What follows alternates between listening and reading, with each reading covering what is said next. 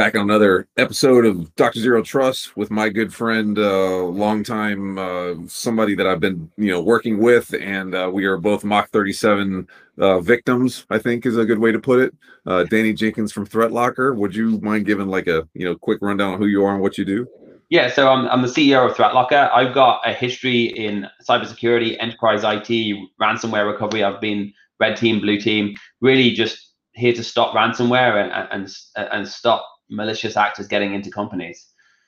So with you being so big in ransomware, I mean, you guys are taking off like a bottle rocket lately. Like, well, why is that happening? Do you think it's just because ransomware is as prolific as it is, or is it because people finally get the solution that makes sense? Like, what's the twist on why you guys are running roughshod over the competition? It's funny because before I started Threat Locker, this is my third company I started, and I'd always talk about being an entrepreneur. It's kind of like pushing this horse cart up a hill. That's how hard and miserable it is. And Threat Locker's kind of been miserable as well in some respects, but it's more like I'm trying to hold onto a rocket that's headed into space, and my face is shaking, and the speed is going fast. And I think it is because the problem is getting worse. I mean, look, zero trust, default deny, least privilege. This stuff's been around for a long time. There's no magic. Oh wow, we came up with this great solution. It's always been too difficult to implement and to use, and we help with that, and that's why Threat Locker exists. But ultimately, the technologies have been there for a long time. There's two things that have changed. One is newer technologies are making the process easier, but the other thing is 10 years ago, when you got malware, you got to see someone's tits. Today, you lose your business. The stakes are much higher, so people are willing to do more to actually stop these attacks coming in. Yeah, I kind of miss the days of just seeing a naked picture when you clicked on something. Now now it's all a game. Well, I remember reading the headlines in 2001. I think it was when Lovebug came out. The world's most notorious virus. It infected a third of the world's business computers, and guess what it did? It said, "I love you." Yeah. Like, I mean, what happened to that? Yeah, right. Now it's wrecking businesses. Well, I mean, Colonial and Kaseya and some of these other major things. I mean, you guys have been involved in that, in not in the response side necessarily, but just in the views on how that's been a thing, right? What's Kaseya and what is Colonial to you? So, well, I mean, Colonial is really interesting, first of all, because it's and we work in a lot of oil companies, not Colonial, but it was interesting because it's the first time in history I've ever seen a perpetrator, a ransomware creator, apologize. So DarkSide actually published an apology, and they said, going forward, we're going to go after less controversial targets. Now, I want to put that into perspective. Children's hospitals are still fair game. Charities are still fair game, but don't feck with oil, because even with a Democrat in the White House, you don't mess around with oil. Like they realized after shutting down the East Coast pipeline that, oh crap, the guy that controls the missiles is pissed now, and I need to figure out how I get out of this. let's just say we'll stick to children's hospitals going forward. Yeah, that was a holy shit moment for them of uh-oh, like we might have done something bad here. Yeah, I bit off a little bit more than I can chew. And of course, what I think is really interesting about it, though, is the first ransomware case I worked on was an insurance company in Australia, and it was $22,000 ransom. It was pretty cheap in those days. But they paid the ransom and they didn't get the data back. And I remember talking to the business owner about a week later. This is a 60-something-year-old man. He's crying on the phone to me, and his business is gone. He didn't lose his business. We managed to use data recovery tools and things like that to recover it. But imagine if they didn't give the data back. I mean, they paid $4.5 million, which is a rounding error for an oil company. But what if they didn't get it back? Would we all be driving electric cars now? Would gas prices be European levels? I mean, what would we be doing here in the US? Because you're kind of destroyed if you don't have oil on the east coast of the US, especially when you get. Yeah, that's a critical flaw, right? I mean, I think that maybe the folks have finally got it through their head when they say critical infrastructure, like they're not fucking around. Like some of the stuff is critical, and if it goes down, we have made, like you're saying, like what do we do? Start walking? Like how you get to work? Yeah, that's it. It is absolutely terrifying that not all attackers are businesses. Dark are a business, they wanted to make money. But there's a lot of ideological reasons to hate the United States still. There's still a lot of Eastern countries that just want to shut that oil down because the war's going on over the shit. So if you can shut down a pipeline and you take $4.5 million from them and don't turn it back on, that's a win.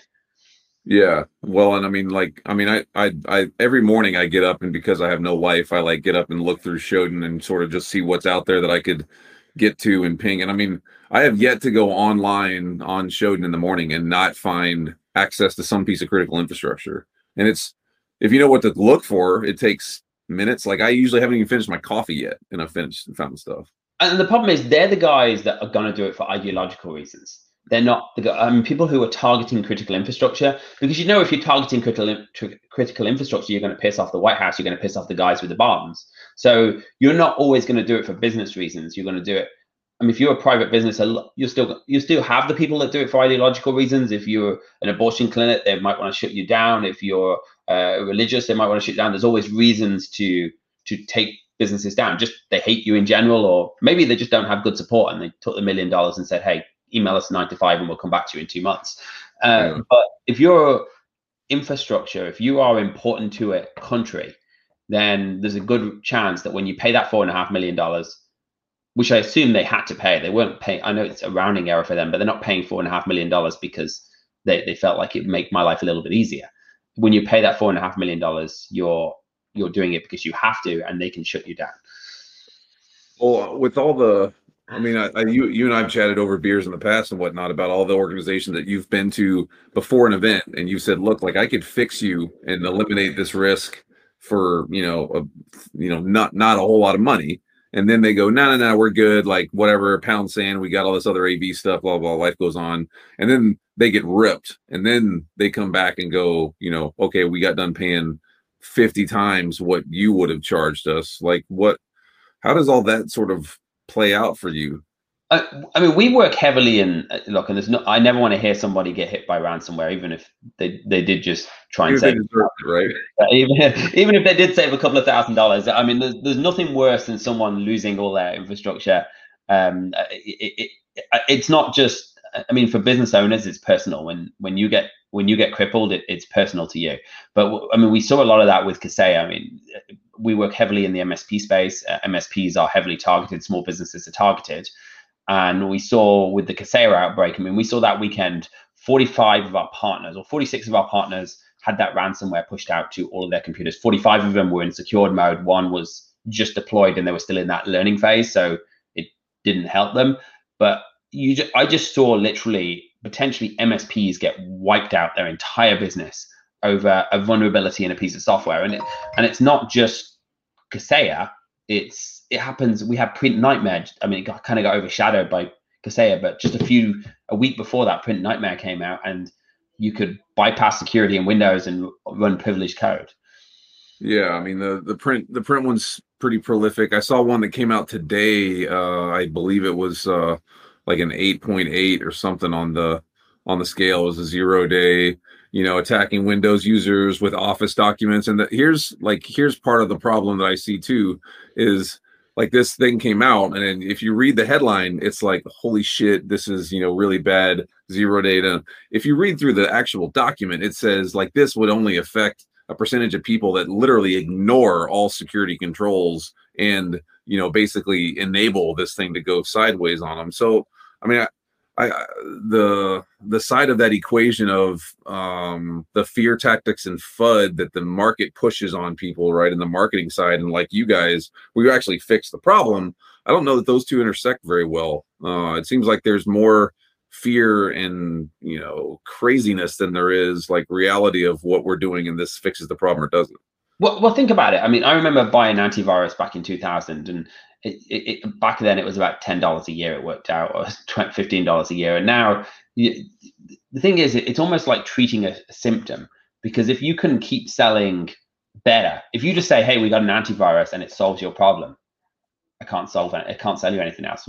I'm done. Your problem's gone away. So that you get antivirus, you get EDRs. So what they do is we've got this big team of people that are going to look for viruses. They create an antivirus, and then they say, hey, we've got a next generation antivirus. We're not just looking for known viruses now. We're looking at certain behaviors. And then we've got we can add artificial intelligence to that and charge you more money. And then we can add a sim with a SOC behind it to that and charge you even more money. And we can add some threat hunting into that equation. I can just keep selling you more air.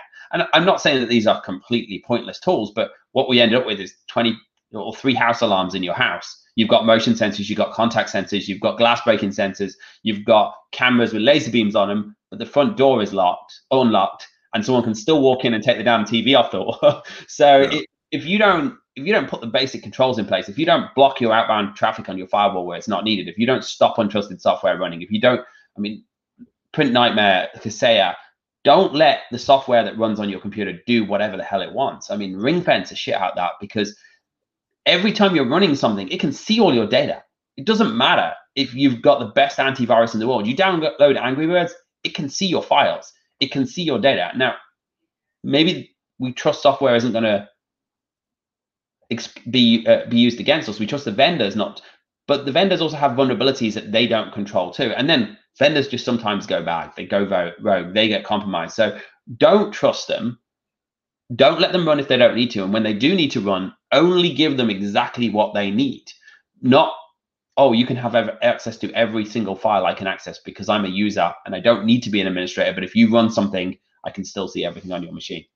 Yeah, and I mean that's where I remember the first time you and I talked about ThreatLocker years ago. I was like, yeah, that makes a hell of a lot of sense, because like what you're doing is you're approaching ZT from the perspective of if a Word document's supposed to do Word stuff, anything else is not going to happen. If if this thing doesn't need to connect to the internet, it doesn't connect to the internet. Like I don't understand, to me, why people think this is so incredibly difficult. Like it's yes, there are many moving parts, but you can kind of boil it away and simplistically look at the problem and go, these things shouldn't do this other stuff, so stop it. Yeah, and that, if you start from that position, you're always better off, because you now don't have to look for something bad. You're just saying, I start from a denied position and I allow as I need in my business. And then when something's compromised, I mean, the Exchange vulnerability, there's a perfect example. It was compromised. It needed access to Exchange data. There's nothing we can do about that. I mean, that we've made that decision to run Exchange, but it didn't need access to PowerShell, which is what was happening. And they were able to install malware on the Exchange server as a system account. They were able to call other processes. So just control what it can do. Just assume if you need to do this, Office documents, there is a feature in Office that you can call PowerShell directly from a macro. I mean, who the hell thought of that damn feature?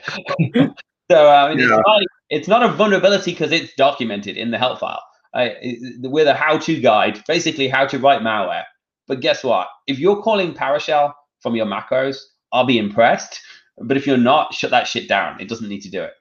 Yeah, I mean that's the issue you run into with folks all the time, is they go, well, I didn't know that it did this. Like I can't, I mean, I've done tons of workshops, I'm sure you have, with folks, and they're like, well, I didn't know Windows could do that, or I didn't know PowerShell could be invoked that way. And it's like, you should have, like, someone should have known this. Somebody should have turned this off. Like, well, I think that's the point. People don't know what it can do. So I mean, whether it's ThreatLocker or something else, put an agent on there, look what it needs to do in a normal behavior, and then shut down everything else. Because there's two things you're going to learn. One is what it does do, and then what it can do, you don't need to worry so much about, because you've just assumed I'm not going to let it do anything else. Yeah, I did a deployment for somebody for a test case 2 weeks ago, and we ran the stuff similar to what you do, and it basically came back and said, here's your users, here's what they're accessing, and here's what they're doing. And I was on the phone with the customer, and I said, who's this? And they said, well, we fired that guy. And I was like, what do you mean? They said, well, we fired him like 18 months ago. And I was like, well, he's on right now, and he's remoted in, and he's doing whatever he wants. And the question for me was like, how did this slide through, the whole thing? I mean, I guess it's just too many moving parts, and the management side of it goes sideways or something, or it's a lack of useful technology to fix the problem. Because these guys had all of the shit. They had everything else, but they didn't see something that was, to me, it was super easy to find out, like, this user's doing this thing and they shouldn't be there. Yeah, well, I think that's the problem, though. Companies that are growing and they're evolving, they're churning staff. It's a challenge, and when you're in a fast growth pace, or you're hiring, or you're scrambling to work from home, it's very easy to just ignore the basic controls that are there for a reason. we're having a new fiber line installed in our office this morning. The guy comes in, he has his ID checked. We verify he is who he is. We escort him to the server room. He fills in it's very easy to just go, oh no, he's the fiber guy. Let him into the server room. Like there's a process you go through. It's very easy when you're in a rush to skip that process. But I mean, you're like rapid growth. You guys are growing almost 2x every quarter. It seems like, if not more. Yeah, I was gonna say, I mean, even more than that, right? So I mean, how do you manage that? Like, from the perspective of being the CEO, running a cybersecurity company, where obviously the threat is significant. Like, what's the fix for folks? Do you just tell them, like, we're not worried because we have ThreatLocker in place, or how do you manage that? Well, zero trust is a philosophy. It's not I've got ThreatLocker in place, and that's a tool that makes zero trust a lot easier. So our endpoints are locked down. Our employees can't access more than they need to. We follow that in our permissions. We follow that in when we hire people. We give them access to what they need. Our doors have swipe card systems on them coming in, and cameras on them that say so if you use someone else's swipe card, it's going to take a picture of your face. But we do background checks and drug checks for every single employee we hire. We only give them access to the systems they need. It's a pain in the ass, by the way. I mean, we're hiring 7 to 10 people every single week, and and we have to go through the security training with them. We have to go through the procedures with them, and then we offboard people at the same time. It's not easy. I'm not here to say, hey, it's easy, but if do it where you can, like, do it and make sure everyone thinks about that, and make sure when someone screws up that it's said to them. You can't fire everyone that screws up. You screwed up. You have no employees. Yeah, you have no employees. So make sure it's very, very not embarrassing them, but public. This can't happen. Like, you can't, even when it's not a big deal, even when it's because someone let the coffee guy come in without checking his ID or something like that, or somebody allowed a piece of software without vetting it. Make sure it's publicly known and say, we can't do this, because the more you do that, the more your staff are trained, the better you're going to be off. You're always going to make mistakes. That's inevitable. But the more controls you have in place, the more roadblocks you have in place, the less damaging those mistakes are going to be. Let's face it. If you say, okay, I'm not going to let any software run, and then you don't train a user and they open an email attachment which has a Word document in, which goes out to the internet, which downloads a PowerShell command, which you can't do. But if you've got ring fencing, if you've got whitelisting in place, that shit can't run. Maybe you allow something wrong. Again, if you have storage policies in place that say only these programs can access my file server, you've now got another roadblock. It gets a lot harder for these bad guys to move around. And our job is not to make it impossible, because even the White House isn't 100% secure physically. But if you're going to try and break into the White House versus my house, you've probably got a better chance of breaking into my house. But I've got cameras, I've got an alarm system, I've got locks on my door, I've got a dog that will lick you to death and make a lot of noise. But what you want to do is be harder than everyone else to breach, because eventually these guys, they're going to give up in most cases, because they're there to make money too. Yeah. So I mean, I think that's a really good takeaway, right? Is that you're a guy running a company, hiring 7 to 10 people a week. You've got lots of moving parts, onboarding, offboarding, but for your approach, right? You've adopted the strategy. You've got technology to enable that strategy, and then you have controls and requirements in place that are mandated. I think what I run into with a lot of folks is they kind of take a really soft approach at this, and they go, well, this is not okay, and then they just kind of let it slide. Where I like what you're saying as far as make it known. Like, if you do this, it's not okay. You're not shaming somebody, but you're letting everybody know, like, this is a violation of policy. This is a risk. Don't do this. And then, you go forward from there. Because to your point, right? People are going to screw up. Bad shit's going to happen. But you have to have that position and policy in place, and you have to enforce it. If you don't enforce a policy, like, it may as well be written on toilet paper. It'd be more useful. Yeah, and we test on our policies too. So, and look, we go through our SOC 2 audits, and we've got policies that are 3 inches high when you stack them on the table. But we also have, okay, when you go through your onboarding training, this is the requirement. Every application must have dual factor on it. Every permission must be assigned as needed only. You can't have employees must do this and this. And then what we do is we test them. So we give them a test at the end of it, and then they get a quarterly test to say, what is the correct password policy? What is the correct dual factor authentication policies? What passwords are you allowed to save in your password manager? Which ones do you have to remember in your damn brain? Because we don't even trust our password manager not to get compromised to allow access to certain things on the system. All of these things, we test them on, and then we say, okay, how many of them actually fail that test? And by the way, a lot of people fail that test. It's just the way it is. But by testing them, they now come out with their head hung low saying, okay, I know I need to be better. We're improving our security, and never stop improving your security. You can always. Yeah. I mean, I think it runs that it kind of is complex, right? Because when you look at the training and sort of security market, there's billions of dollars going into like educating people and whatever else. And then people get that education and they think, okay, my workforce is good. Like we've beat the system. But in reality, like you haven't, because you're never going to beat the system. To your point, it's continual. You have to continue to do this and evolve and change things. And it's okay to put those lines in the sand about like, this is not acceptable. This is outside the bounds of what is, accepted risk practices. I had an interesting call with a client recently. They use an EDR, a SIM, and they implemented Zero Trust. And they're like, okay, we've got the SIM, we've got the security team. I pay these analysts 200 grand a year to figure out what's good and bad. And then they said, okay, well, now we're into adding Zero Trust. My life's going to get even harder. But no, it didn't. Their Zero Trust went up. Their line went up from a little bit of work on zero. So they added a little bit of work to keep this default deny approach in place, to deny by default. But their SIM just dived in alerts because now no shit could happen in their environment. And if you think about it, if things can't happen, you're not getting logs. So if people can't download software that suddenly goes out to China, problem solved. So their security costs, which are really expensive, people dived. The other thing I often hear is there's 2 million unfilled cybersecurity positions, but there's also 5 million assholes out there who don't know what they're doing, trying to get the jobs. Math doesn't work out. Yeah. Yeah. And they all go into college and they go, but I got a 4-year cybersecurity degree.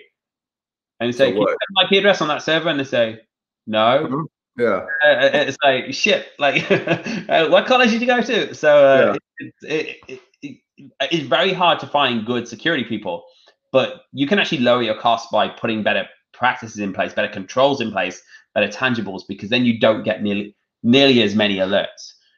We have a joke when it pops up with ThreatLocker, because when it blocks something, it pops up and says, hey, do you want to request a review of this? Do you want to request the security department review this and see if you're going to allow it? Nobody ever clicks yes, because they know if I've gone that far, I've done too much. We have this joke saying this means collect your W-2 on the way out the door. Right. So if this pops up, you're in trouble because you've already gone too far. Yeah. I mean, I've done a demo with ThreatLocker, and I've actually put it through the paces, and that's the thing, right? Is it's not really that hard to use, and I could see where you would limit and lower some of the cost on the far side of managing and feeding the beast. Like a lot of the stuff that people think they need an analyst for is what you're talking about. Is just, it shouldn't happen. Like, why do I need to analyze this? Like if you're trying to download, I don't know, dirty donkey porn widget.com from China, that shit shouldn't happen. So let's just eliminate that. I don't need a SOC analyst to look at that. Yeah, just block it all. Analysts are coming in when things are being allowed. The less you allow, the less that needs to be analyzed. I mean, that's as simple as that. And if you've got a problem employee, you get a bunch of alerts sent in saying, hey, this employee keeps trying to do bad shit. So they're either stupid and they need maybe to be trained, cut off their hand, whatever's allowed, or they need to be, or they're trying to do bad stuff because they're bad employees. You take that away. I mean, people get used to, I can't just download something. It's not going to work on my machine. Yeah, well, I mean, it's a lot of the stuff that people think they need too. I guess that's the question, right? A lot of the stuff people think they need, they actually don't. Like, if I know that I've run into it plenty of times where folks say, "Oh, I got to have this," and it's like, well, you've already got it with another thing that is authorized and does that. You just have to use it slightly differently. Does that PDF. Show up? Huh? PDF readers. Every time we do a deployment, there's like 12 PDF readers found in the company network. It's like, well, what PDF reader do you use? We use Adobe. Okay, then nothing else works. All the other 11 have just been installed by your users that aren't managed, that have added vulnerability into your system that might not even be PDF readers. So, I mean, there's an example. Like if they request, if they download something that's outside the company approved, they say, hey, I want to request access to this PDF reader. The IT guy can now come back and say, why are you requesting this? And they say, well, I need to open a PDF. Well, you can install Adobe or whatever you've decided as a company. Yeah, makes things simpler and follows the practice and management and all that stuff easier. What I mean, being as deeply entrenched in ransomware as you are, like, what's your views on cyber insurance? Because I know for me, it makes me rage, like just the whole thing. You know, when I met you, Chase, a few weeks after I met, or probably 2 days after I met you in DC the first time, hurricane came through Florida and took out my tree and my car. And I remember. Yeah, I remember. I had to get back down to Florida within, so we had about $45,000 of damage to the house. I got 18 back from them or something stupid like that. So and my car lost $7,000. I had to write out a check for $7,000 on the car. So my opinion on insurance is it's always shit, and it's something that you buy because you have to buy, and we buy insurance. But here's the problem with it: very seldom does it pay what you need. The other thing is, all this ransomware today doesn't just encrypt your files; it takes it. And are you really going to believe that guy? That, let's say your insurance pays, maybe it pays all of it, but most likely half of it. If after they've fought for 6 months not to pay it, because that's what insurance companies do, it's their business model. But are you really going to believe this guy isn't going to dump your stuff or reuse your data or use it to manipulate your partners or your customers and get a ransomware attack later on? You can't undo that shit. That's out there. Once your data's gone, it's gone. There's no getting it back. You wouldn't pay someone $200 to delete those naked pictures of you and trust them to do it. They're extorting you. Why would you trust them to do anything? The same with ransomware. We have a saying, I don't know if you've ever heard the saying that you break a mirror, you get 7 years bad luck. Yeah.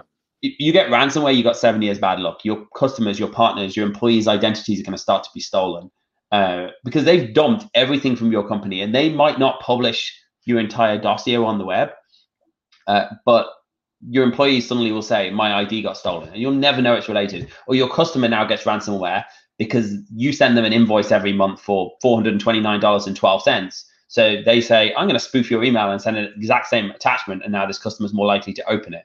Or somebody you do business with gets ransomware because there's a trust buildup. And suddenly, as a business, things just start to go wrong for the next 7 years.